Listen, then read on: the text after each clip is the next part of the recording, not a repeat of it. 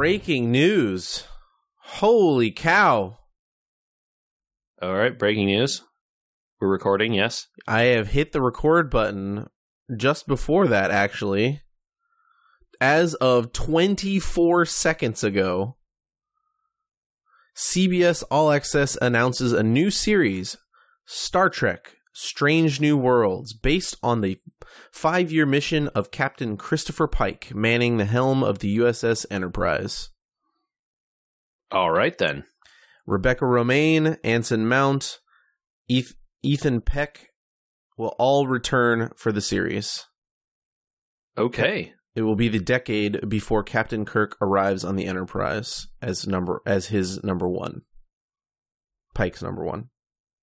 Good Lord, what good timing. There's a video that goes with this. I'm going to try and find the Twitter link here real quick. Ask your question. I guess it's like spoilers then, because there's a few people mentioned there who I haven't seen in Discovery yet. Yes, you've seen. So Ethan Peck plays Spock. So I knew he was in it, right? Because I don't think it's spoilers. It may be a prequel to what we're seeing. Well, it is, but I haven't seen Rebecca Romijn in this series yet. Oh. So, yeah, Did not I really say spoilers. Who she was? Because I don't have to say the spoiler. No, you haven't, and don't, please, because I don't know who she is at the moment. Okay. I'm not watching this video either, just to let you know. Oh, there's a video of Anson Mount, Captain Pike, talking about it, if you want to see it. Okay. Look, cool. Okay. This Wow. podcast is topical sometimes. Wow. No, but I mean, that's amazing timing. The tweet literally says, Red Alert. Andrew, we planned it. Come on, dude. You're ruining the facade. Yes, we clearly had. We knew secret insider information that we definitely had. Knew that we should record this morning. Man, I'm so excited. Hi, welcome to the podcast.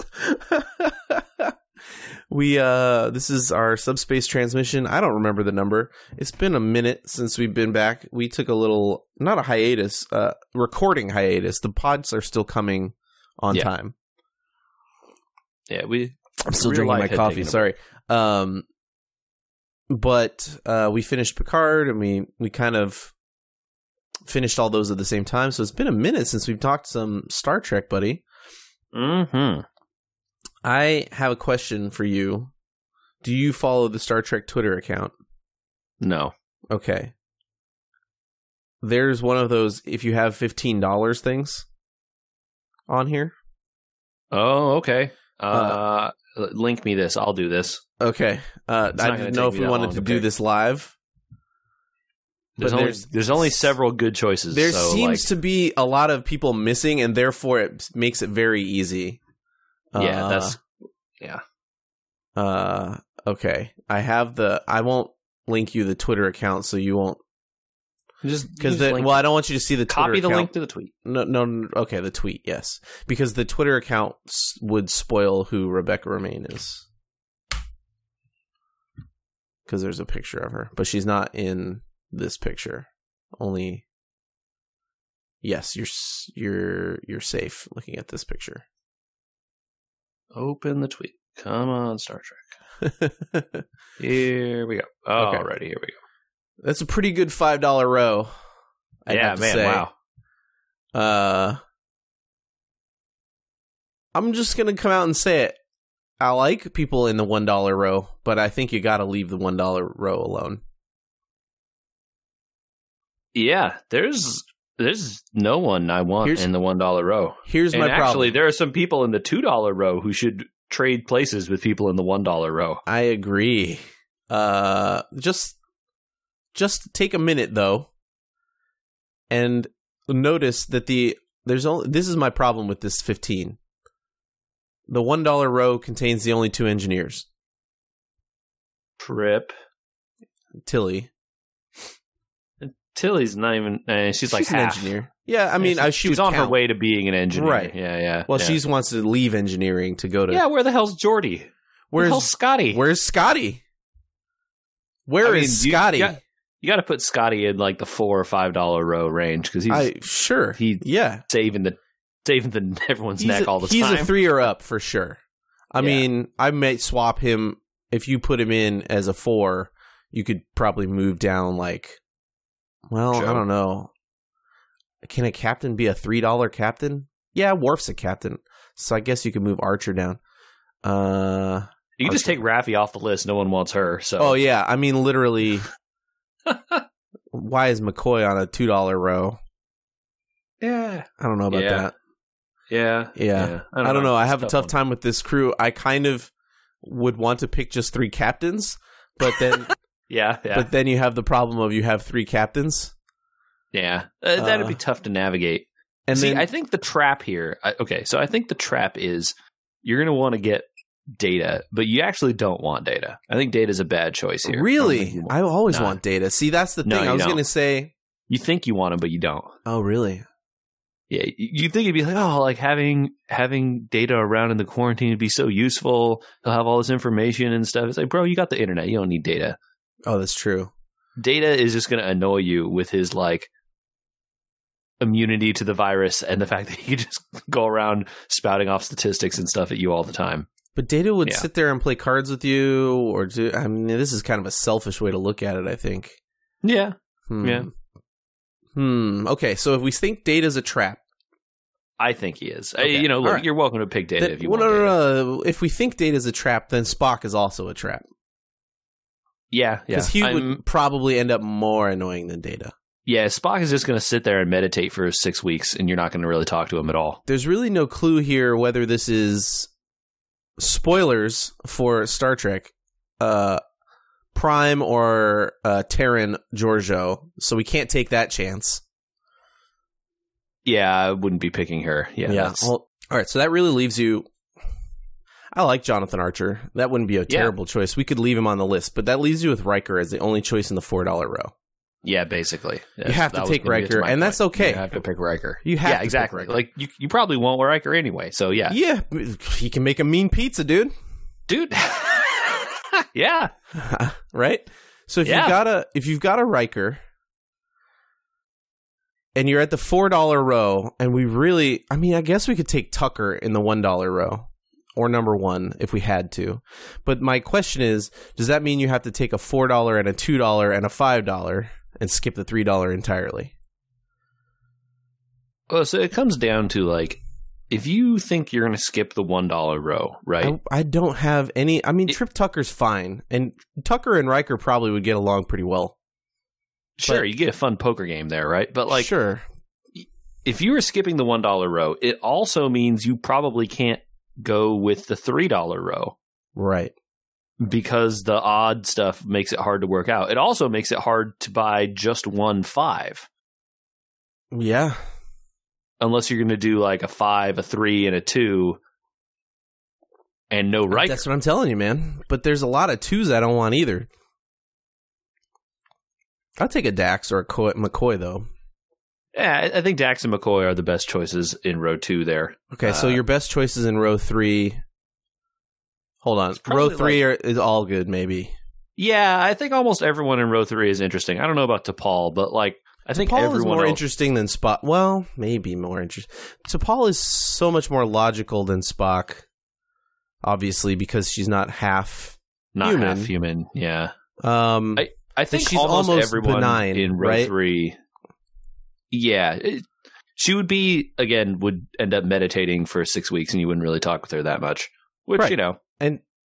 But she'd be there if you were like, T'Pol, I'm having a bad day, and she'd just be like, time is a construct, dude. And you're like, okay, got it, thank you.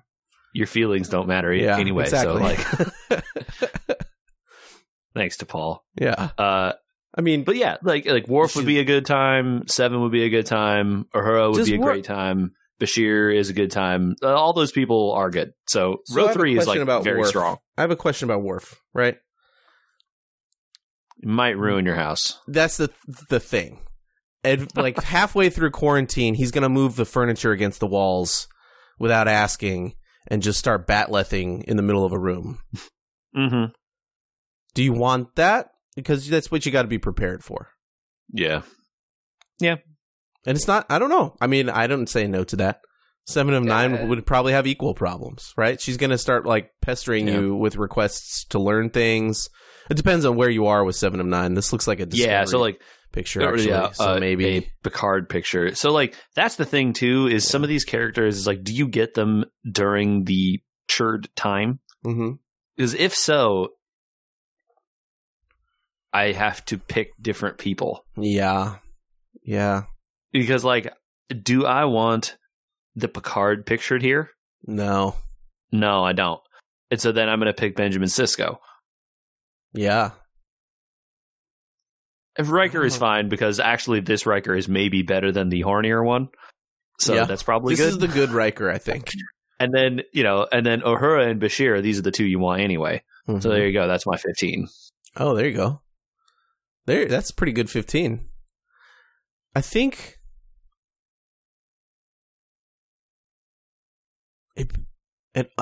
Janeway really needs Chakotay, doesn't she?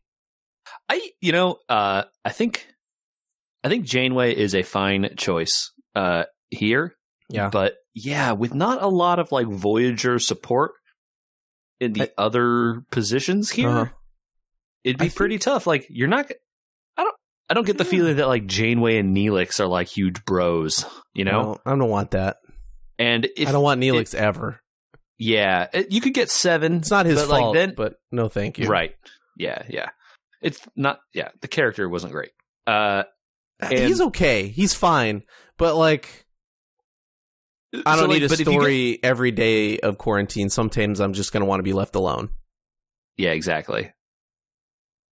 And like, if you get 7, right, is the other person in that Voyager orbit. Not a lot of Voyager on this list, really, is what I'm saying. There's a lot of stuff missing from this list. A lot. There were people I would not have put on here. Yeah, that are on here for sure. That are way on here. Like, why is number 1 on here? Yeah, the dog absolutely. The dog is taking up a spot. Why is there Scotty are lots not of there? Valuable people here that you could. Well, you couldn't put Scotty down there though. No, but like you could move Saru down. You could move T'Pol down. You could move Archer or Giorgio down, which is terrible to say because Giorgio's awesome, but she is. She's not maybe a 4-star yet. We haven't finished season 2. And maybe that's the lead in here. I think I end up with Riker, Dax? Riker, Dax. That's 6. So then I need 9. Or so maybe as it stands, it's Riker, McCoy, Giorgio, Sisko? I want older Kirk. Yeah. You like movie Kirk? I want movie Kirk. I don't want this Kirk. Yeah. Right? Yeah. So maybe it's like that. I want maybe TNG Picard, not this Picard. Yeah. Yeah. This is very young Burnham. Maybe if this is I can't have Burnham and Giorgio. I can't do that. No, that'll be bad. Yeah. I can't tell when this Burnham picture is from. It could be from more recent. Yeah, who knows? All right, that was a fun exercise. Anyway. I'm glad we had roughly the same opinions. Yeah, which tends to happen. Welcome back to the show about Star Trek. The lead there was a little buried. We're going to talk about Discovery Season 2. Yeah, but before we do that, we watched it. Some of it. We did watch. We watched a little bit of it. Hey, I posted on our Instagram that I was reading that Picard book. Mm-hmm. Do you ever have the feeling that maybe they should make books into shows and movies? Isn't that like a whole thing? Or maybe they do that all the time? Or maybe if you're gonna actually tell the story of the prequel to your mysterious beginning to a show in a book, maybe just film it. Because, buddy, does this explain a lot? And I'm not even done with it yet. Are you saying that crucial context was missing? Raffi, Picard, the Admiral Clancy, that you're kind of like, who is this person, and why does Picard like know her well enough to call her by her first name? And then she like figure that all the admirals and Picard, since he was an admiral, were friends or whatever. So basically, like, is she the one that swears? She's the one that swears at him and is like, the effing hubris, right? That turns him down and then eventually shows up on his ship later, and he explains everything that's going on. She's like, I'm sending a fleet. That woman. Yeah. And so it's kind of like the story of like, immediately the minute they figure out that the Romulan sun's going to go bye-bye, they contact Picard. Picard's still on the Enterprise, and they pull him in, and that kind of begins the story. So everyone's still like a captain and no one's an admiral. Like, they move him to admiral at the beginning of the book. So there's some cool stuff in there. Are you going to read it, or can I tell you some interesting things? No, I'm not going to read it. Okay. Worf gets the Enterprise. Okay. Yeah. Because Riker... They don't say what has happened, but I think that he has retired already or moved on. Because Worf is XO of the Enterprise. Yeah, okay. So then, Riker either went and finally took a ship for himself after not doing it in the TNG episodes for 500 years or whatever. It's not quite explained exactly as far as I can tell. I would have written it down. LaForge leaves the Enterprise to go to Mars to run the Mars shipyard that blows up at the beginning of that show. I see. So I'm curious if they find a way to tell you how that fits into the canon of LaForge eventually being a captain. What is he, a captain? Yeah. Oh boy, Memory Alpha time. I mean, according to who though? Like, is that shown up in a show or a movie or something? Yeah, it was in Voyager. Oh. Okay. I believe. Haven't seen Voyager in a real long time. You could be right. I just don't remember. I believe he ends up a captain in Voyager because they try to like send the message through or something, and then he's the one on the other side. Might be. Okay. I don't remember. Anything is believable. I truly don't remember, and I don't care to look it up. It might be an alternate timeline. It's a Voyager alternate timeline. Boo. Got him. Tricked. In general, though, I feel like the engineering promotion ladder doesn't lead you into captain stuff. Yeah, I agree. You just become like ultra engineer level 7 or whatever, and then they just like put you in charge of a shipyard. Raffi obviously is promoted to his executive officer. Her inner monologue is just as annoying as her outer monologue. Wow, what a surprise. Yeah, and there's cursing in the book too, which makes me really sad. And the last revelation so far is that we totally dropped the ball on Bruce Maddox. We did? He's the dude from the Data episode who tries to say that Data is Starfleet's property.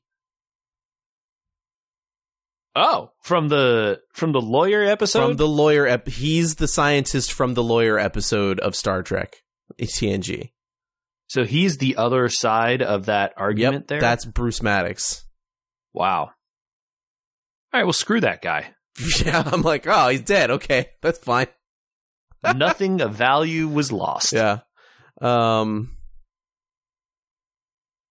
So it's interesting how... I have two questions. Well, what's her face? Jurati also has shown up in the book, so I'm going to start to see their relationship start budding, and maybe there's like the we're going to rehabilitate this guy. But my main question was, now knowing or remembering who that dude is, how on earth did Picard never mention to like Raffi or Rios or anyone else when they went to go look for Maddox that he was like, I don't know if I really want to find Maddox because I'm really pissed off that he tried to take Data apart. I think that would have required the showrunners to remember episodes from The Next Generation. Well, they obviously remember him. That's why they grabbed his name, right? they seem to have done a bad job of remembering that show existed, and they really liked to tell you that they remember the movies, though. Yeah. Because if you watch... It's all about the movie and what happened. The movies are all about Picard and Data being best buds. And the show is not about that. And it's like very jarring to move from the show to this other show, which is actually like a continuation of the movies. That's how it feels to me. I definitely get your feeling that they moved from the movies to this show, and that's accurate. I mean, the movies. Timeline-wise, right? So, but also, it's interesting that they didn't make a bigger point about like, hey, I know you didn't like Bruce Maddox, but, and then that would have at least grabbed me to be like, why doesn't he like Bruce Maddox? And I would have looked it up. Okay, Disco Season 2 with said we were going to watch it. We eventually watched it. Christopher Pike helming the ship. Not actually helming the ship. I got tricked. Oh? There's the opening to this season, and she's like, space, the final frontier. I was like, did they change the opening? Yes! I actually wrote that. I was like, oh man, new opening, rad. And then, no, not a new opening. Can I blow your mind here for a second? Go for it. There's a prequel book for this season, too. I'm not reading that either. It's stupid. Ridiculous. They have books. Get out of here with that. I'm watching a TV show. It literally follows directly after the other TV show. You could just write the TV show to be a TV show. You don't have to make a book out of it. It's about why the Enterprise is all messed up. And what? It's just continuing mission. It continued. Yeah. I don't care. It's just literally like the Enterprise sat out the war because they were doing this thing, and the Enterprise is all messed up for this thing. It's written by an author that I actually know and like, so I'll probably read it. So they hand waved that early on enough that I was sure like, fine. Did. They hand waved it hard. It was like 5-year mission. We sat out the war. It's like, oh, okay. 5-year mission. We sat out the war. I'm pissed about it. The Enterprise broken. I'm taking over your cool ship. Like, oh, Article 19. Yep. I got it. Okay. Yep. All right. As we normally do during these episodes, we're going to walk through the episodes, make lots of comments, and say where we think things are going. I think that's the plan. Are you ready? Let's do it. All right, man. Season 2 opener. Pretty cool. Not sure I like the quote, moral authority. I sat with it since last season. Burnham says it again at the beginning of this season. Still kind of don't like it. So we start with, here's the Enterprise, and Michael drifts off into a memory, which is, her coming into the Sarek and Amanda's home and meeting Spock, who shows us he's human-ish. Spock is a little a-hole, man. You know? What a jerk. I mean, he always he had that character where they say when he was a kid, he really struggled with his emotions. You know what I mean? Like, yeah, dude, he's a little... I get it. Hello, son. Here's your new adopted sister. Whose parents were murdered by Klingons. I'm going to build a giant dragon and scare her and then slam the door in her face. Dang, man. All right. This is like good writing of children because it's probably accurate, right? Like, look, totally believable. Yeah, believable. I would think. Yeah, absolutely. I just was like shocked at Spock being such a jerk. But, you know, I mean, he's a kid. Yeah, and they keep the through line, right? Burnham's really worried about seeing Spock again for whatever reason. There's some sort of story about her and him not getting along, and that's fine. That's a good through line. I hope we'll see. Yeah. It's really funny though on the bridge there when like the Enterprise shows up and Sarek and Burnham are standing next to each other. And they both look terrified of like, oh no, Spock's here. Yeah. What are we gonna do? There's a cool little throwback to throw forward to Geordi's visor. I don't know if you saw that in the in the transporter room. The guy is wearing an early version. Oh, that's cool. Of Geordi's visor. Pike gets off the pad, and it's not Spock who's the science officer that's with him. It's other guy. It's Connolly, who is an instant jerk for no reason. Yeah, he's like, what the heck, man? That guy also is just like throwing shade at everyone all the time. Serious shade immediately. And that's, he's literally just met all these people, and you're like, time to snark. Yeah. Like, what? Well, they sat this out isn't how This isn't how workplaces work. I guess, no one does this. I guess. They sat out the war. They're pissed about it. This guy, maybe he has a thing against Burnham or something. Maybe that's why something. People might still be pissed at Burnham. Yeah. Pike seems to pike it up immediately. Pike is like folksy, man. This dude wants to sit on a porch and chew straw. Hey, man, and talk to you about the Lord and his. You caught that too. You caught that too. I like that we both caught that. All right, we'll talk about that in a minute.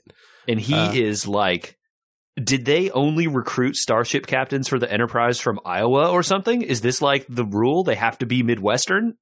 Sure, fine. I was just like, whoa, okay. I figured Pike was his own guy. No, Pike is just French. Yeah, it's like Pike is just like Kirk, but not. I think that we're going to find that he is not Kirk. I agree that we will. I just, the like mannerisms and stuff like really hit me. It's like, oh, this guy is like folksy, Folktown Midwestern dude. Like, I ain't going to blow smoke up you, but I'm taking your ship. It's like, hello. Sorry. I'm also going to put my feet up on this console and tell you some stories about the good old boys. Maybe not that far. The good old boys is a little, maybe not. The good old boys might not like Saru being around. You know what I mean? Yeah. Not that part, probably. Yeah, not that part. But he seems respectful, at least. I thought he was a jerk, and then he's like, I understand, and he gives like a good like little like, I understand this is hard for you guys, and I know Lorca took over your ship. I'm not Lorca. Let's go save some lives. That's why I'm taking your ship. Yeah. And I was on board with him a bit more after that. Yeah. I mean, the Enterprise, I think, at this point, they look at it and everybody on the bridge is like, oh my God, it's so beautiful. The Enterprise has always been that ship where the captain of it is one of the, if not the most important captain in Starfleet, right? So, right. If he walks onto your bridge, you kind of just wait for it. And that's the cool moment, right? Where he walks onto the bridge, Tilly's all flustered, and his his file goes up on the screen, right? And he's just like, "Yeah, look, I got a grade in astrophysics. I got an F in astrophysics, but more importantly, I sat out the war, so let's go do some good." Yeah. So we're gonna track down some mysterious red pulsars that are also signals. Ooh, MacGuffins. Whatever they are, which they're connected, obviously. And then we're gonna go check it out. And he says his tagline, which is "Hit it, JJ." Okay, it fits the theme. Was he gonna say that next? Is he gonna say we're on a mission from God? Like, JJ, don't give away season 2, JJ. That's episode 2. We clearly they are on a mission from God, right? Like that is happening in the background of this. And if this entire season is a reference to Star Trek V, I'm going to love it. I'm going to love it for how bold that is, if this is really, truly connected, right? I can't sigh loud enough for this microphone to pick it up. Oh, okay. But trust me, I'm doing that. Okay. Stamets is pretty lost. Yeah, man. Stamets is having a real bummer of a time, it seems. I mean, he lost we assume to be his one true love, or he, in retrospect, has decided so, right? It didn't seem that way when they were together on the show. He definitely didn't seem to care about that guy's feelings at all. I can't remember his name at this point. Hugh, that's right. Thank you. Rip other Hugh. But he seems pretty lost, and Tilly, multiple times during these 2 episodes, does not, and maybe this is part of her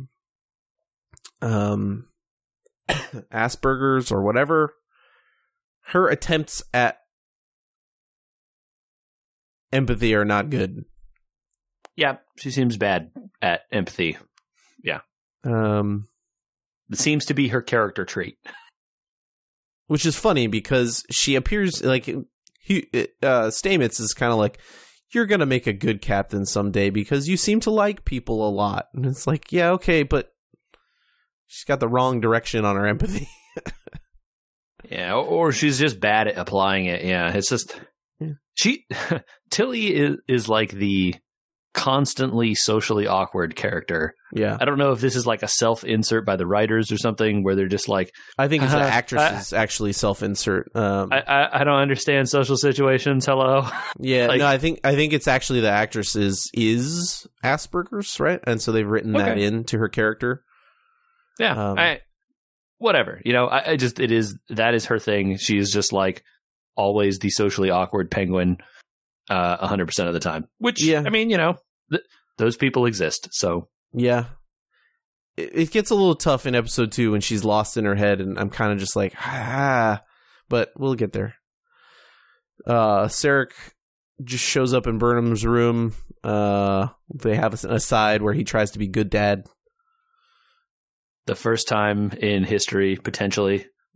Well, yeah, like current Sarek's history, probably. Later Sarek is obviously like all the time good dad, which is weird to Spock or whatever. Yeah. He gets like way into like feelings later in the TNG, right? Yeah. But we're not there yet. All right. And Burnham and Sarek's, I mean, the first season, their relationship was very strained as well. So, yeah. I love this around the horn thing that Pike did, which is the next scene after this, where he takes over the bridge and he's like, all right, we're here. It's time to go on a mission. Everybody sound off with your name. And I'm just like, yes, finally I get to know the bridge crew's names. Yeah, I know.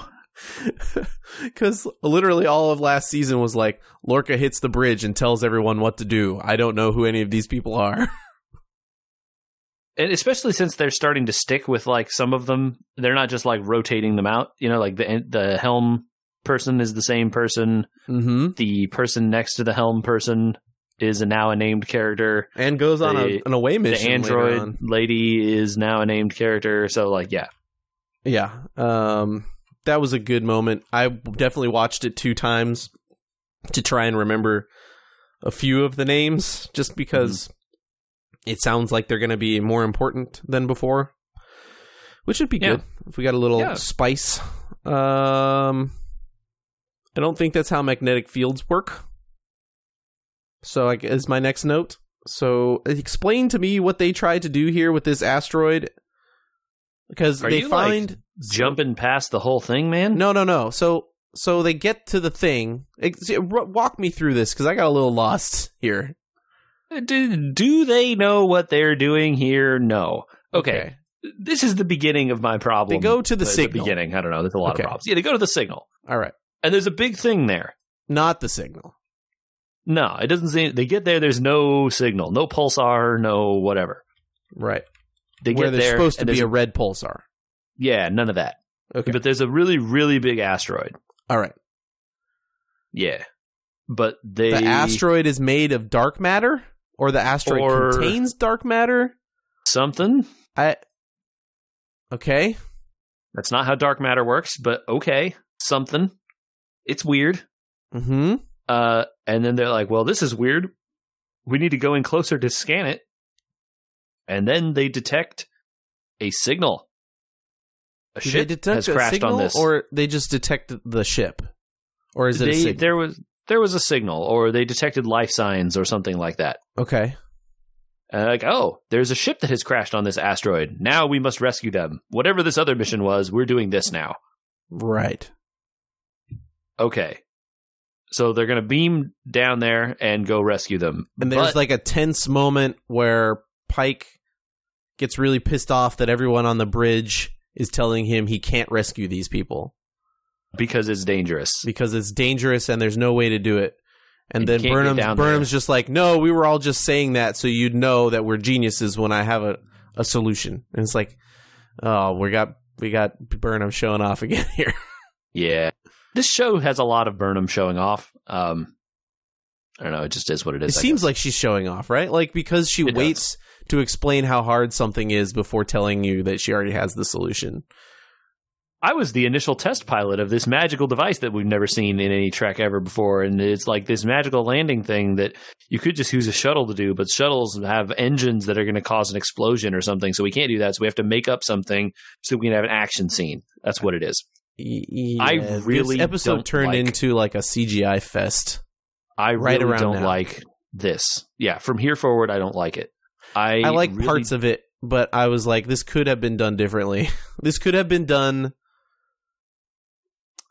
This becomes the Star Trek remake action scene followed by action scene for the sake of CGI and action scenes instead of taking a step back and being like, this season is about a mystery, and therefore we will pace this show more like TNG, which solves mysteries.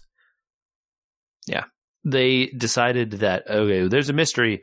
Who cares? We got to have a fight scene. Yeah, but no fighting, right? Like, but no fighting. It's just like a tense action moment or whatever. Right. You know? Oh no, someone dies. We have to. Everyone scramble. I'm okay with the guy that dies. Yeah. Look, I'm not mad. And the other about person it either, just disappears from the show after that. They're gone. Okay, well, a couple people. Anyway, we'll get there. But yeah, I think I agree with you. It's this. This feels to me like for a direction that someone saw an episode that they had written and then was like, all right, this script is okay, but we need to punch it up here and here by inserting gratuitous action scenes and take out all this story part and throw it away. Like a bunch of people need to sit in pods and yell at each other on green screens for a little minute. And it was like, what? Why don't we just... Like, I imagine in my head canon, the script originally was they beam down there, and then the story stuff happens down there, and they're like, no, we have to put in a cool action scene. Right, instead. Exactly. And also, like, they forget the first season where they had this exact same problem in the first episode of last season, and Burnham just shot down there in a spacesuit. Remember? Yeah. She just flies through asteroids in the thing. So why they were going to need to be in a spacesuit? Why didn't they just do that again? Why didn't they do that again? And because they had to invent a cool action scene, Andrew. Yeah, come on. This could have been, this moment could have been better. Anyway, we're moving on. Okay, I do like when they're pretending. First of all, the metallic space flight suits are ridiculous. I wrote shiny jumpsuits. Why? Yeah, I don't know. And they were color coordinated. It looks real dumb. And it's like, silly. They happen to have ones with different colors to signify who was in what division or whatever. Yeah. That's definitely a thing that they would never, ever absolutely not do. And that later Star Trek is definitely like, just spacesuits, man. Just spacesuits. Even the later ones. They weren't in the first season. Stuff. Burnham doesn't wear a blue suit in the first season. You're right. Even later when the like color coordinated thing is like way more of a thing, they just have like spacesuits, a red stripe on a boot. Sure. That's the color. Yep. Yeah, this was like gratuitous change of stuff. Although he does make the comment where to one of his officers where he's like, "Get your red suit on or red shirt on." Yeah, and I was like, "Oh no, yikes!" So they get down to the ship. Blows up. On the way down there, there's a ridiculous I gotta save the captain moment on the way there for tense whatever. For no reason. Though we all know that nothing's going to happen to him in the first episode. For no reason. They move on. They land on the ship. USS Hiawatha, destroyed during the Klingon War. Except apparently it wasn't. And there's this weird engineer lady Jet Reno, who has magically created robots to help do a bunch of, it was a medical ship, I guess, right? So there was a lot of medical equipment lying around, and she has used these, jury-rigged these robots to do a bunch of surgeries and crap for her, apparently. Yeah. To keep various people alive. Good on her, I guess. A lot of people that were injured but couldn't be transported off, or emergency escape podded off the ship, she decided to stay behind and try and save them, I guess. And this has led to her being trapped on this asteroid for 5 years or whatever. Yeah. They don't say how long. It's not 5 years, I don't think. I think it's like a year or something. Anyway, a long time. Yep. And then she just disappears from the show after this, I guess. Yep, they rescue her and all these people. They beam them out somehow, even though they couldn't beam in. Because they brought down pattern enhancers with them. Oh, they brought the pattern enhancers, and for some reason, the engineer hadn't fixed the transporter yet. And the engineer couldn't get a pattern enhancer that couldn't they create probably pattern had on enhancer. that chip. They didn't have any pattern enhancers, but she made robots out of nothing. Yeah, whatever. Cool. Okay. Anyway, they save her and all the people from there. Great. Now they're gone from the show. Including but Burnham gets stuck. Oh, yeah. Yeah. And because more she CG Fest. We have to have more pointless action scenes. I love, though, that her doing hero mode of, like, I'm going to run on the asteroid ends with, like, nah, it doesn't work out. You get blasted from an explosion. Yeah.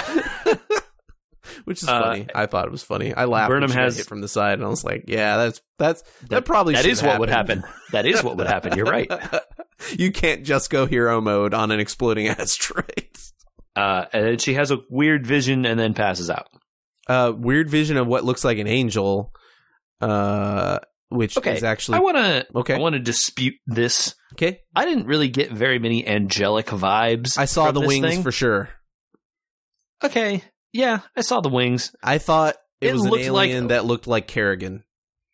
I was going to say it looked like a Hindu devil to me. Oh, okay. I just literally with the, saw mini Kerrigan. arms kind I was like, thing. Cool, Kerrigan's in the show. Yeah, really weird. We'll talk about it more in the next episode. Definitely Kerrigan. It's anyway. The transporter then works again somehow. Pike grabs her and then they leave. Beam her out. But they beam her out, but also she was trying to save a rock and then didn't do it. Well, that's a big deal, actually. The rock won't transport. So is that true? Did they ever say that, or is it just they were beaming her out and didn't realize they needed the rock? She tells Tilly, because Tilly told her before they went down to the asteroid, hey, to get a sample. I'm pretty sure that rock is full of magic energy, dark matter, or some sort of weird energy. She says dark matter, but yeah. And then also it's connected to the mycelial network or something. They definitely don't explain that at all. Nope. And so you need to grab me a sample of the rock. She grabs it as she's being beamed out, and then it falls through her hands. Yeah. Which means to them that they can't transporter it. So she brings a portable gravity generator, which they have lying around. Thankfully. Pike steps aside to let Saru spin the ship around and grab an asteroid. Yeah. Then there was this whole asteroid catch part was monumentally dumb. Why did they do this? They have tractor beams and stuff. You can't just do that. Yeah, that's a big question, right? Because and you don't later need on, this giant thing. Don't you just need a little one? Yeah, so that's my question, right? Why did they pick the size they picked? There's a lot of questions about that once we hit season 2 or episode 2. Episode 2, yeah. And they couldn't use a tractor beam here, but they use a tractor beam in episode 2. I'm confused. My point is that if all of this was like some kind of preordained thing, is what they kind of want you to think based on how episode 2 goes. You could have preordained this a little better, because there were a lot of places where you could have just been, let's just tractor in this tiny, small little chunk and be good. You know? Yeah. Open the cargo bay and move backwards and you pick up a few chips. So why did she need to bring a sample from the surface? If they could have grabbed any of them, they could have done, Tilly could have been like, hey, Saru, while they're down there, can we grab one of these asteroids and put it in the cargo bay? And you'd be like, let's do that while they're down there. That's a good idea. Yeah, well, you're not using these tractor beams. Mm-hmm. Yeah. Mass in space, right? Even if it's that big of a deal and it's creating gravity and all that stuff that we try and find out later, the tractor beam could still move it, or you could just get in front of it. Turns out it doesn't matter how big anything is in space. It doesn't really have weight, so who cares? It has momentum. Yeah, so that's the problem, right? Now, that's a problem, right? That's the problem. Yeah. All right. Then we get another really jarring cut to Pike in a Discovery uniform instead of his old uniform. And Burnham's just like, so you're staying on the ship. And then everybody's like, wait, what? Yeah. I feel like this was a spot where like there was a speech there we didn't get to see. Yeah, something got cut in between these two things. Yeah, exactly. It's like this. There was one short scene that got cut, and we don't get to see it, and so therefore it feels jarring. Really bummed me out. And then they're like, "Yeah, so you're staying on forever. You're the new captain, right?" He's like, "Yep, that's me. I did this." Mm-hmm. Well, let's go for the duration of finding out what these other signals are. Got to figure out this new big mystery that is our plot thing. So I don't get the Enterprise anymore. So they gave me the second coolest ship in the fleet. Yeah, well, I guess I'll trade this other ship for this cooler one, actually, that does cooler stuff. Don't worry. Yeah. He does find a fortune in the office, and the fortune reads, "Not every cage is a prison, nor every loss eternal." Do you believe that to be about this season, or do you believe that to be about Lorca? So the implication is Lorca left it there, so I took it to be about Lorca. But it's entirely possible they want you to believe that this is about this. It could be about multiple things, right? Like, it's definitely fits with like Lorca's thing of like he's trapped here on this side, right? There's also so that Lorca that would have left it there is dead, I would believe. Now, yes. But there's a chance that it could mean that the other Lorca is not lost forever. There's a chance that this is about Spock because he is in a mental prison, as we find out. You don't know at that point. Right, yes. But this obvious is like written to be foreshadowing, but it's so general that it could be about a lot of things. And the other thing it could be is about Pike. Right? Yeah. He eventually becomes caged by his injury much later in his life. So it's it is general foreshadowing. General foreshadowing. Yeah, I don't know how to like I think if we watch this whole season we could come back and have this discussion maybe, but maybe. I don't know if it's like good enough foreshadowing. We'll see. Very possible. Spock isn't on the Enterprise as we find out here at the end of the episode, but his log is, or his little etch-a-sketch, whatever you want to call it, was sitting around with some really plot relevant information on it that says Spock knew about the signals. He was in on it. Oh no! Since childhood. Maybe. I don't know. Yeah, 2 years before, she says. Actually, I wrote it down. It's in the next episode. 2 years. Yeah, before. I was gonna say it didn't appear to me that he knew about it since childhood. No, it's in the next episode. But let's just chill here for a second. My response to this first episode is, I like Pike, but this seems a little bit slapdash, and I don't know if it seems slapdash because the pace is different than Picard, where it took 5 episodes to get going. I mean, look, Picard is bad in a separate, different way, right? So, I don't know about bad, but different. But like they did a bad job with parts of Picard, and that is one of the parts that we really disliked, and we talked about it. Like, the pacing was terrible. What about this pacing? So they definitely stuff happened. Yeah, which no one will argue that stuff didn't happen. Okay. Like I said earlier, like all the action movie stuff, like you don't need to have the action movie scene in a mystery thing, guys. It's fine. Like, don't. It doesn't happen in the second season or the second episode mostly. Yeah, and I like the second episode much better. Yeah. Go figure.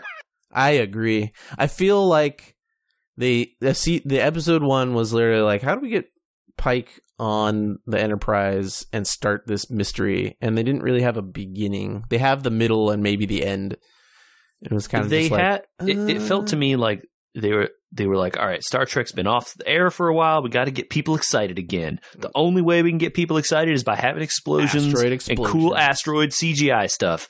No one will ever be interested in the mystery, so we got to have explosions. It's just like, no, the mystery is interesting. I want to know what happened to Spock. I'm into that. 7 stars and Spock's all messed up. I'm into that. Let's just do that. Let's just do that. And then in the second episode, they do that. And it's better. It's really good. Okay, so let's just get to that one since we both like it a lot better. Yeah. I'm into the second episode here. This is this is flat out a good episode of Star Trek. Yeah, like, this is what I want when I watch Star Trek. I like this stuff. Yep. They go to a planet. The planet has some weird thing going on. Something weird happens there, and they have to go down there. Down there, something happens. Yeah. There's an interesting mystery or a conflict or something. The conflict happens. It resolves. They leave. There is a General Order 1 quandary. No, There's a captain being a captain. Yeah. You know what I mean? Like command decisions have to be made sometimes, you know? There's a good this is good Star Trek. All right. I have a question. Does Starfleet deciding that a mission is important in the 21st, 2nd, 3rd century actually overtake someone's privacy, right? Because there's a lot in TNG, this would have been an episode long question. Spock is in a mental institution. Right. But he requested that no one know it, which until now was honored, but now is not being honored because our mission is important. I don't know how I feel about that. So here's my take on this. Pike has a job to do, right? He definitely seems a mission-oriented man, yes. And Starfleet told him, hey, here's the job. This is important. It's important enough that we're going to take you off of your ship and put you on a different ship. Mm-hmm. So he feels some level of urgency here. He does seem to be the penultimate Starfleet officer. Right? Yeah. Like, he's as close as you can get. Yeah, he's the guy. He is the captain guy. Like they made the book, you know. Mm-hmm. And like the ultimate officer ends up being like some version of Picard, right? Right. But this the is warrior, this poet, is the king kind of guy. This is the forebear for that kind of captain to exist. And I mean, you see a little bit of the philosophy. You see a bit of the the heavy wears the crown of command kind of stuff. Yeah, he's got a little bit of it already, and I like that. Yeah, I like it too. It's part of why this episode is good. It really is. It really is. I think my point here about this psych ward stuff is that, you can see from Pike's perspective, him being like, all right, new information has been brought to me that this guy who has these concerns has something to do with my mission now. Yeah. And before, when he didn't have anything to do with the mission, I'm going to just ignore. I'm not even going to leave him alone or anybody else. No, that's what he asked, right? Didn't need this. Yep. Not involved. Fine. Yep. Now, all of a sudden, it's related to my mission, and my mission is very important. Yeah. Sorry, Spock. Like, yeah, that's it's a good quandary, and the fact that he chooses to weigh it on a side that good or bad feels a little like it was a hard choice, then that's like what makes it interesting. Okay. I like that before this episode even gets going, I have the next note in here is, LOL, I guess Pike is a Catholic. Yeah. Because there's a moment here got some religion up in here where he hints at the fact that he might be a religious man. And in in this era of Star Trek, there might still be people like that, right? That becomes a less Federation thing to be religious later on in this show, or in this series of shows. But he seems to have faith, and the way that it's expressed, I thought was like very Catholic of him. Well, I was waiting for him later to say, and with your spirit, instead of I wrote that down. It's like, come on, dude. The writer might be the writer's version of it. Yeah, they must be older Catholics, right? And I think that was funny that I wrote that down at such an early place in the episode, and then later on it's like, peace be with you, shows up. And I'm like, oh, really? Okay, I got the right vibe. They get another signal. So wait, isn't it before this where Stamets is losing it all the time? Oh yeah, and then and Tilly's trying to help him. Tilly's trying to help him. He doesn't really care. they don't really get too far into it until they realize that the signal's coming from the beta quadrant, and then they have the discussion about like, I can't get in the jump drive because I might. Oh yeah, okay, you're right. They got the signal first. Yep. Yeah, they get the signal. The signal's coming from 150 years away, if at maximum warp. Yeah. So, gotta spool up the spore drive, Stamets. Sorry. Get back in the refrigerator. I know, right? It's kind of funny that everyone's just like, get in the drive, Stamets. We don't care. But it happens. Black alert. Time to go. Black alert, man. Pike has another good line here. Where they're like, Saru's like, do you want us to explain the spore drive to you? And he goes, kind of got to take this one on faith. Yeah, basically he's like, hey, I'm the audience. Let's break the fourth wall a little bit. If you tell me that this ship runs on a highway of mushrooms, I kind of got to go with it. Yeah, it's good. Pretty good. A highway of space mushrooms. Yeah. He's like, I just got to go with this one. I just got to go with it. And I was like, yeah, all right, fourth wall, nice, good job. Be brave, be bold, and then they jump.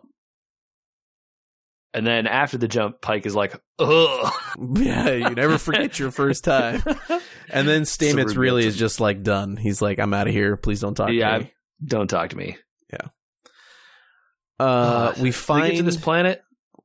It has these weird rings. Yeah. And then they find life signs on the planet. I'm kind of humans. Can we pause? I'm kind of pissed that spore drive. I didn't realize it until just now while we were talking about the spore drive. I'm kind of pissed that spore drive ends up back in operation. Yeah. I thought we were done with the spore drive at the end of season 1.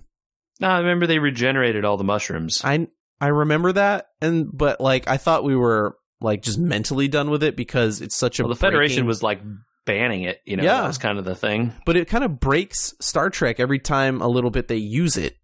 For me, of just like, okay, but then like if we're bringing the spore drive back again, how come they don't bring the spore? I mean, obviously maybe Stamets dies at some point and they can't use the spore drive because they don't come up with this interface that Tilly's trying to create. Spoilers for the rest of the episode, but yeah, but obviously like it's her mission to create this thing. So unless they say later on in this show that like, no, it's impossible to create an interface without Stamets, it's really going to break. Or they Star end Trek by blowing the ship up, right? Yeah. Something's got to happen to this spore drive to keep it out of canon later on. And it's almost putting it like the problem with going back and making an episode in a show set back in the past of a series that goes into the future. Right. Yeah. Mm-hmm. Yeah. And not really getting into the canon of what's possible at that point. Anyway. All right, humans in the beta quadrant. How's that possible? Whoa, this is crazy. No humans have been out here. This is wild. I love this. The signal's coming from that structure, and then you get the second clue, maybe, that Pike knows what religion is. He's like, Burnham, that's a church. Also, they knew it was a church. Come on. Like, even Burnham knows. Maybe like, not. She like wasn't raised on Earth, right? And she's very, very upset at people that seem to have religion. She's like, say that I'm a scientist and that I don't believe. That whole scene. Get there. Hold on. Okay, great. Okay. But that's a church. Looks like they're World War III descendants, they figure out somehow.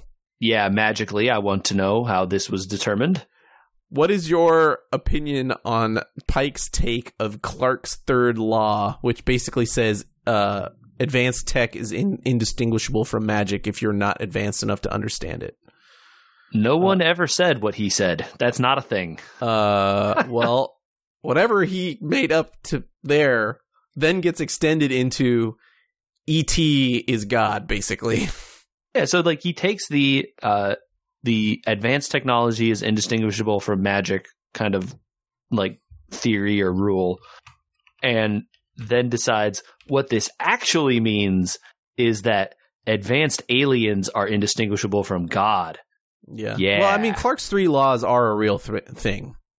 Yeah, I understand. Yeah. And, you know, but they were written in 1910 or whatever. Yeah, way, way a long time ago.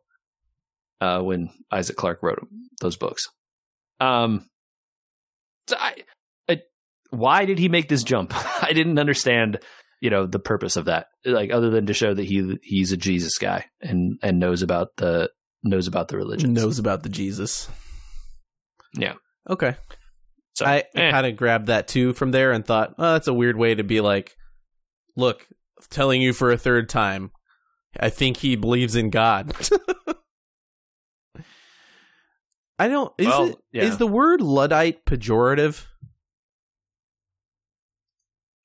So, I think I don't like that term. In normal society, I would say yes. Because they say that what's her name from The Bridge, and I've forgotten her name already, of course. Something. Oweskun? Oh, yeah, something like that. Oweskin? Maybe. They just call her Owo, I think. But they call her Owuskun. Maybe. That's it, Owuskun. Maybe. All right, anyway. She is important now because she's a quote unquote, I didn't make this term up, they used it, Luddite. Okay. It's not, I don't think it's like racially insulting or something.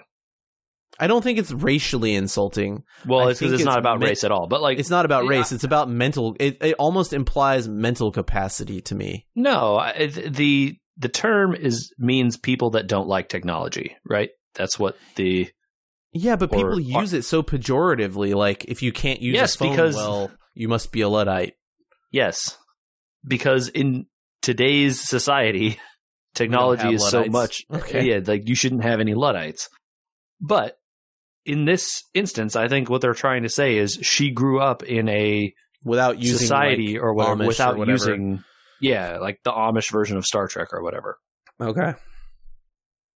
I didn't see it as like, oh no, they used a bad word here. All right, like, okay. I just, I've only heard it pejoratively, and that it was very clearly in her memory alpha. It says she does not hold religious beliefs. Like, okay, yeah. Which she says. She says that in this episode. Directly. Yeah. Which is cool. I mean, it's cool that they wrote that in, that she grew up in a non-tech commune, because later on she's like, if I have a magnet, I can do this. Like, we can break through this door. I'm like, oh, that's cool. All right. So, Owuskun is what we're calling her. Uwu. Anyway. And Burnham for some reason. And Pike. Star of the show. Gotta go. Yeah. Pike become the away team on it's a General society. Order 1 blend-in mission. I don't like that they call it General Order 1. Why isn't it the Prime Directive? Because Prime Directive is better. Maybe it's kind of new at this point. Like General Order 1 is new. They don't have General Order 1 when Archer's around. Archer creates General Order 1. So it's only been X years. I mean, I guess it hasn't become Starfleet's guiding principle yet. I guess. I feel like by the time Kirk is on the Enterprise, they've ignored all of the General Order. Anyway, every captain ever in every Starfleet show, all of them ignore it all the time. The Prime Directive. You're right. I just like the name, the Prime Directive, better than General Order 1. But it's what some of the reason you like it so much is it's delivered by Jean-Luc Picard. The Prime Directive, and you're like, oh, okay, got it. Sounds good. I know, but like, I don't General know Order 1, and you're just like, I'm asleep. I fell asleep because this is a boring regulation. He would not deliver on the Prime Directive as well as General Order 1. I'm just saying. He seems like a General Order 1 kind of guy. It doesn't sound folksy enough. He'd be like, that order there at the top of the book. That would be his thing. All right, but he definitely is not a like... In Iowa, we don't got no directives, and something Prime had better be steak. That you might be right about that. You know what I mean? I only want my only Prime is steak. That's it. That's Pike. He would say that. All right, they go down to a church. The church has a lot of cool stained glass that is obviously created to tell the story of the people that have come here and created new religion from old religion. I like they're looking through this book, which is clearly like a bunch of newspaper articles repasted together to make like some kind of a scripture or something. Yeah. And they're like, what could this be? It's like, dude, come on. Yeah, it's really obvious what this is. Like, well, Pike's the only one, right? He's the only one. Not even the religious aspect of it. They're just like, what have they done with these books? It's just like, they took a bunch of newspaper articles and clipped them together. This isn't hard. Yeah. Like, and then he's like, let's look at Pike's like, let's look at the windows, because the whole point of windows is to teach the non-believers. It's like, okay, we get it. You're religious. Yeah. Yeah. It starts to hit home that he grew up religious, right? It's obvious to us because somebody says peace be with you to him once they get found out, right? They get found out. Yeah. They got to play along, and Pike knows one of the responses to peace be with you. Yeah. Maybe by maybe they do it different in the northern territories. Hold on. Maybe by 2053 they've gotten rid of back. the and with your spirit, and they go back to also with you, which is better. You're right about that. I know, and also with you. Okay. Well, clutch save there, right? Mm-hmm. Yeah, I like the idea that they at some point in 2131, the Pope is like, actually, that other Pope was wrong. Yeah. Let's undo this and go back to the other thing. I like it. Tilly gets injured trying to cut apart the rock and bangs her head real hard. She cray. This seems like a bad idea. Saru basically tells her that was the dumbest thing you've ever done. What? This asteroid's super dangerous or whatever. She goes and shoots a laser at it for a while because we need it. Mm-hmm. Seems like a bad idea. I don't know. And it lands her in sickbay where she gets yelled at by Saru and meets May. Yeah. Who, instantly, you can tell is weird. Yeah. Something off about that character. Right. But she seems to get along with Tilly. She does. It appears to everybody that the Red Angel seems to be sending Discovery to do stuff, generally to save people, right? They save the people on the ship, and so they're trying to figure out what thing they need to do to save people. Oh, we skipped over it, I guess. The planet has a magical problem now. Oh, yeah. So that's the thing, right? They were trying to figure out what they're supposed to be doing here. And in the moment where they're trying to figure out what they're supposed to be doing here... Right after they teleport down, the planet has a problem. And magic radiation rings that have been there the whole time are going to cause an extinction. Are going to cause a big life-ending event on this planet. Mm-hmm.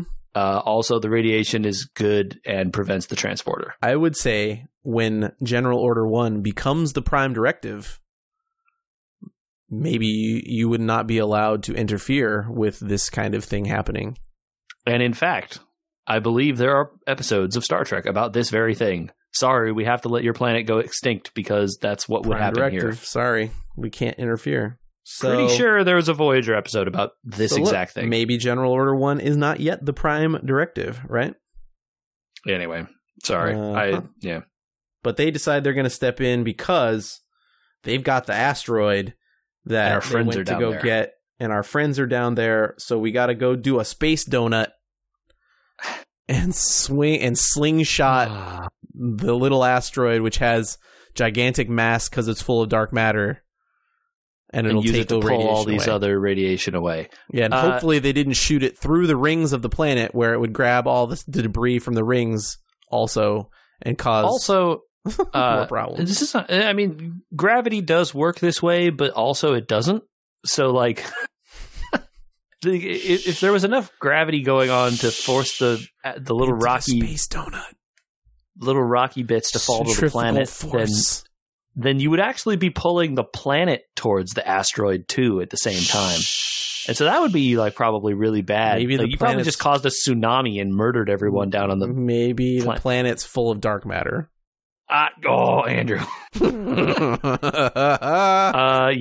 Look, they don't think very through. As we have seen with Space Donut, they have really decided to like use the science in the like hand wavy way that Star Trek does sometimes, but only in the hand wavy way. They're not ever going to use actual science here. To be fair, at some points later in Star Trek, you just get technobabble, and it's like, they do, absolutely, and it's 100%. Like we have to spend 30 minutes explaining that our technology won't allow us to do this, when you could just say, "That's not the way it works, Captain. We can't do that." And so there's a split difference to be found, and they're on the other. They're on one side of it. Overload with the graviton pulses, so we can't modulate our shields that way, Captain. So there's two different sides of that, and we haven't found. I like the other side better. Okay, that's fine. That's fair. But whatever. Anyway, just know what you're getting. Yeah, they get. I think it's really cool that we're on some sort of mystery train that somebody's obviously controlling. Yeah, because they went and got an asteroid that now all of a sudden they need at part 2 of the quest. Right. It is going to be interesting to see how many episodes. I guess probably 5 more based on how this is going. How the random pieces right, because now they don't leave this planet with anything other than understanding that the Red Angel took people from Earth, right? Like they don't well, hold on, let's here. like finish the episode. Sure. They get found out by the guy who was very clearly like descended from scientists or something. The skeptic guy or whatever. Yeah. They tell him like, "Look, man, we can't. I don't know what you're talking about. You're wrong." And then he knocks them out and steals all their stuff to go talk to the head priestess lady. And then Pike has to give Burnham and Owala whatever which is not that's a bad anyway, sorry. Her first name's Joanne. I love Joanne. Joanne and Burnham are talking like, "Look, the rule matters, okay? Yeah. Trust, you can't just not do it, Burnham. I'm looking at you here. Giving you an order, Burnham. Don't break General Order 1. Don't do it. Okay? And she's like, "Yes, Captain." And then, they go and they're like, "Look, hey, this has been, this is the ancient navigation device that's been in my family. He stole our stuff. Look, let's focus on the important thing. He stole our stuff." Yeah, he stole our stuff. Is your religion going to allow that? Yeah, come on. He stole it from me. This is mine. Yeah. And you got to respect the possession being 9/10 of the law. Right. But it's in your book. It's in my stuff. Yeah. So, and then the classic kid playing with guns. Yep. Pike takes a phaser to the chest. Gets shot. Because he jumps on the grenade, basically. Yeah, it must have been set on blow up with 3 mode. Presses or whatever. Mm-hmm. Look, phasers don't have safeties, apparently. I mean, I guess they invent that later. Yeah, whatever. They run to the church and beam out. Yeah. They were raptured, Andrew. They were raptured. The prayers were answered. Yeah. Okay. That's the whole thing. And then clearly at the end, we find out that this person that calls her Stilly, which we already knew this person was weird, is weird because she's in Tilly's head. Yeah, and in Tilly's head. Yeah. Mm-hmm. Yeah. Yeah. My question about that is, do we have a Q on our hands? No. No? Okay. That would be I think no, because that would be more fun than this show has proven to be in the past. Okay. Well, there's different cues, though, so it doesn't have to be the fun cues. You're right. It could be. I don't know. I would love the answer for this to be a cue. That would be great. So to end the show, we get the discussion about Burnham and Michael. Order 1. Yeah, Burnham and Michael have a little discussion about General Order 1 and what's going on. And there's a really good callback to season 1 in this discussion. Did you hear it? Maybe. So Lorca told her context is king. There's a scene in the first season where she says we shouldn't be doing this, and he says it's all about context, Burnham, and context is king. And in this, I guess they told Anson Mount, the actor who does Pike, to mimic the delivery, because she says, well, what about all this Red Angel stuff that I didn't tell you about, that you told me to tell you everything and I didn't, but now I'm going to tell you because I trust you. And he says, well, it provides me more context, and he gives a big pause where I'm like, is he going to say context is king? And he doesn't. He says context can alter our perspective. Yeah, okay. I didn't get the callback there. Yeah, that's a really good callback. It explains why there was that pause, because I was like, this is a really weird delivery of this line. It's exactly Lorca's delivery of "and context is king." Got it. That explains this scene a little better to me. Mm-hmm. So that's the definition of trying to say, we've got a new captain. You know what I mean? Yeah. And then he goes and does the break General Order 1 thing. Yeah, kind of, right? Like, he's basically he super does. Like, yeah. He goes to he does it instead of beaming down in front of the whole congregation and being like, we're saving you, savages. He doesn't do that. But he beams into the basement of the church and tells the guy who he was probably pretty sure was there, like, here's what's up, and yeah, you were right, and here's a power all this cell, stuff. But here's a power cell. I need this camera. Yeah. It turns out he didn't need that camera because Burnham could have drawn a picture for him and it would have been the same. He didn't know that. I didn't think about that, but that's true. That's true. I wouldn't call it an angel, but it was beautiful. Maybe Burnham doesn't have very good artistic skills. We don't know. Oh, she could use that little Etch-a-Sketch of Spock's. Yeah, but like, I'm calling it not a good artist from now on. It's not. If she's not an artist, we're not going to draw anything good. It'd be like asking me to draw a picture of that angel. I'm just going to have like some sticks. It's not helpful. Yeah. Okay, I like this. This was a good episode. So it was a good one. Yeah, it was a good one. Some of the most fun I've had watching Discovery thus far, except for some of those really ridiculous Terran Empire episodes. Dude, the Terran, I mean, it's going to be hard to top those, but we're on a good track here. We'll see. Yeah, I like Pike.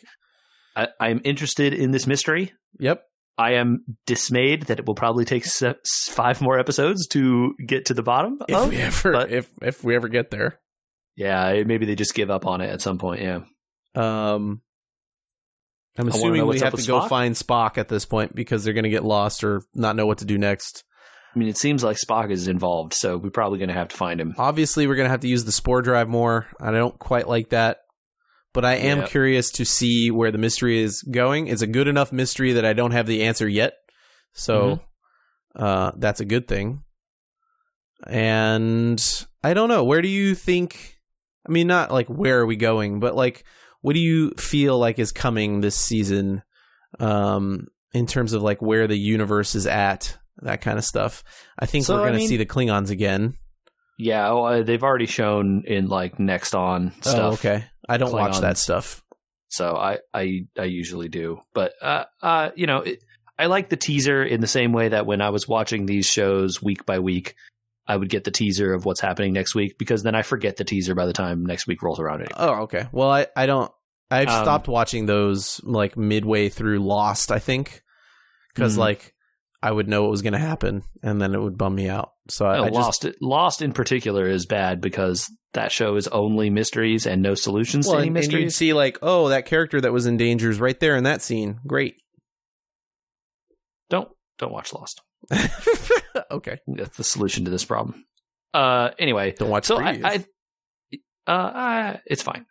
So I'm pretty sure. Look, here's some stuff you could have known already. The Spock's coming. The characters that were the Klingon characters and Spock are cast in this show. So like they're going to be say, even if you didn't know they were still cast in this show, they spent too much money on those costumes. The Klingons. Those Klingon costumes looked expensive. They're coming back. Yeah, exactly. So, plus several main-ish characters from the last season haven't shown up yet. So I'm a little sad you shot down my Q theory so fast. I was going to go through it, but... I love the idea that, look, Qs are fun and interesting in that, like, they let you do whatever you want. Right. Which this definitely is a whatever you want kind of thing. I just kind of want it not to be the same thing we had in Picard, where the intergalactic mystery is going to be some sort of monster from the other side or something. Oh, well, I absolutely want that. I don't want that to be the intergalactic. Yeah, that's bad. Right. Yes, I don't want that either. Also, and tying this show to something that we know exists or that can control this type of, why are the pulsars disappearing every time we get somewhere? It would be, to me, a Q kind of thing. So I wonder, maybe this is like it feels like there's something going on. Is this like a time travel thing? Is there a Q thing? Is there a, ancient alien kind of thing? I don't know. Something weird's going on here, though. Yeah. I mean, I'm guessing they're going to do the thing where the Red Angel is going to get explained. I mean, it feels like they're going to have to explain it. They've made it a relatively central point of 2 full episodes. So they will have to explain it eventually. One would hope. I don't know if you can say hope. I would like. You can say hope.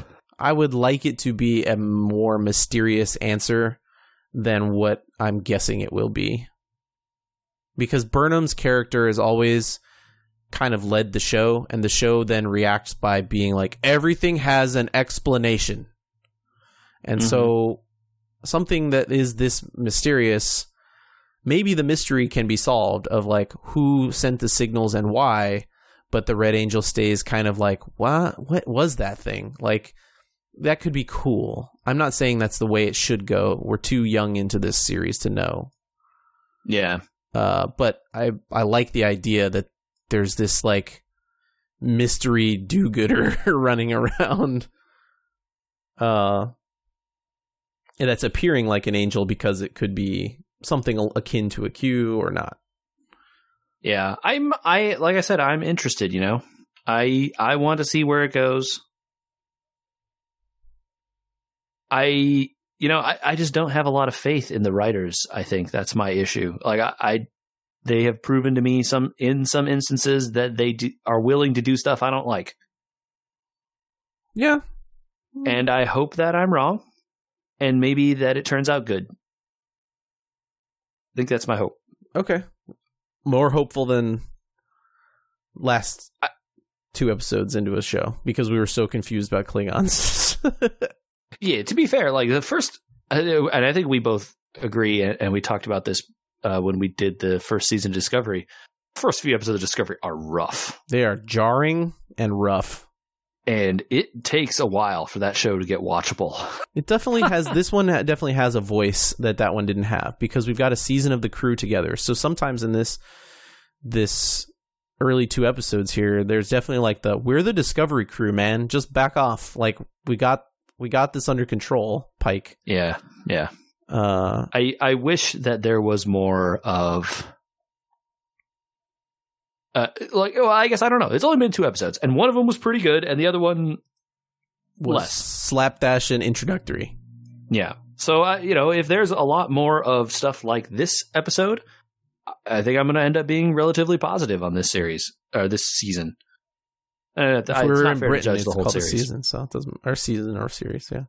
Yeah. So anyway, we'll see how it gets to. I guess I guess we're gonna have to watch more episodes, Andrew. I guess that's the thing. We're gonna keep doing watching. That. Okay. Well, I guess. So sorry. That's your that's your Disco season 2 episode 1 subspace transmission / crew quarantine / Picard book intro. Love it. I'm going to keep reading that Picard book. I'm going to have a feeling it's going to be more and more of like, why wasn't this in the show? Why wasn't this in the show? And that's fine with me. That'll keep me reading. That's not fine with me that it wasn't in the show. It's fine with me that it's in a book that I can read. The same reason why I don't like reading the books of movies and stuff. Absolutely. Is they have these lore Bibles, right? Yeah. For all of these kinds of movies and these shows and stuff that explain everything. Because they have people whose literal job it is to do this. They print them. There's a Star Wars encyclopedia that explains so much stuff from those 3 recent movies that never made any sense. Yep. And then you're like, why did this make no sense on the screen? It's like, well, because they didn't want to explain it. They didn't explain it. And I just found out. Then the answer is now buy a book and they explain it? No, I refuse. Yeah. Because you should explain it in the damn movie or the damn show. The whole point is I don't want to go read your supplementary stuff. You and Get out of here, buddy. Make a thing that's good. Yep. Instead of making a garbage thing and then selling an add-on to fix it later. Get out of here with that. You and I, have been friends too long, my friend, because we're going to talk about this on the next main pod because I found out some stuff about Star Wars on another sub-pod coming to... Oh, just the thing about that everyone found out that what's-her-name was the daughter of the other guy? Oh, no, buddy. That made me super mad. Do you want to know who Anakin's father is? Sure. Okay, go read comic books that are canon. I'm not doing that. Uh-huh. We can talk about it on Monday. Okay, I was just wanting you to tell me, but yeah, well, I gotta save it. I guess on Monday. This is the teaser. First of all, it's a teaser for. There's going to be a Star Wars sub pod for this pod, by the way. We're working on that, and teaser number 2. Go back to the main podcast on Monday. Well, Wednesday when it comes out. Yes, sorry.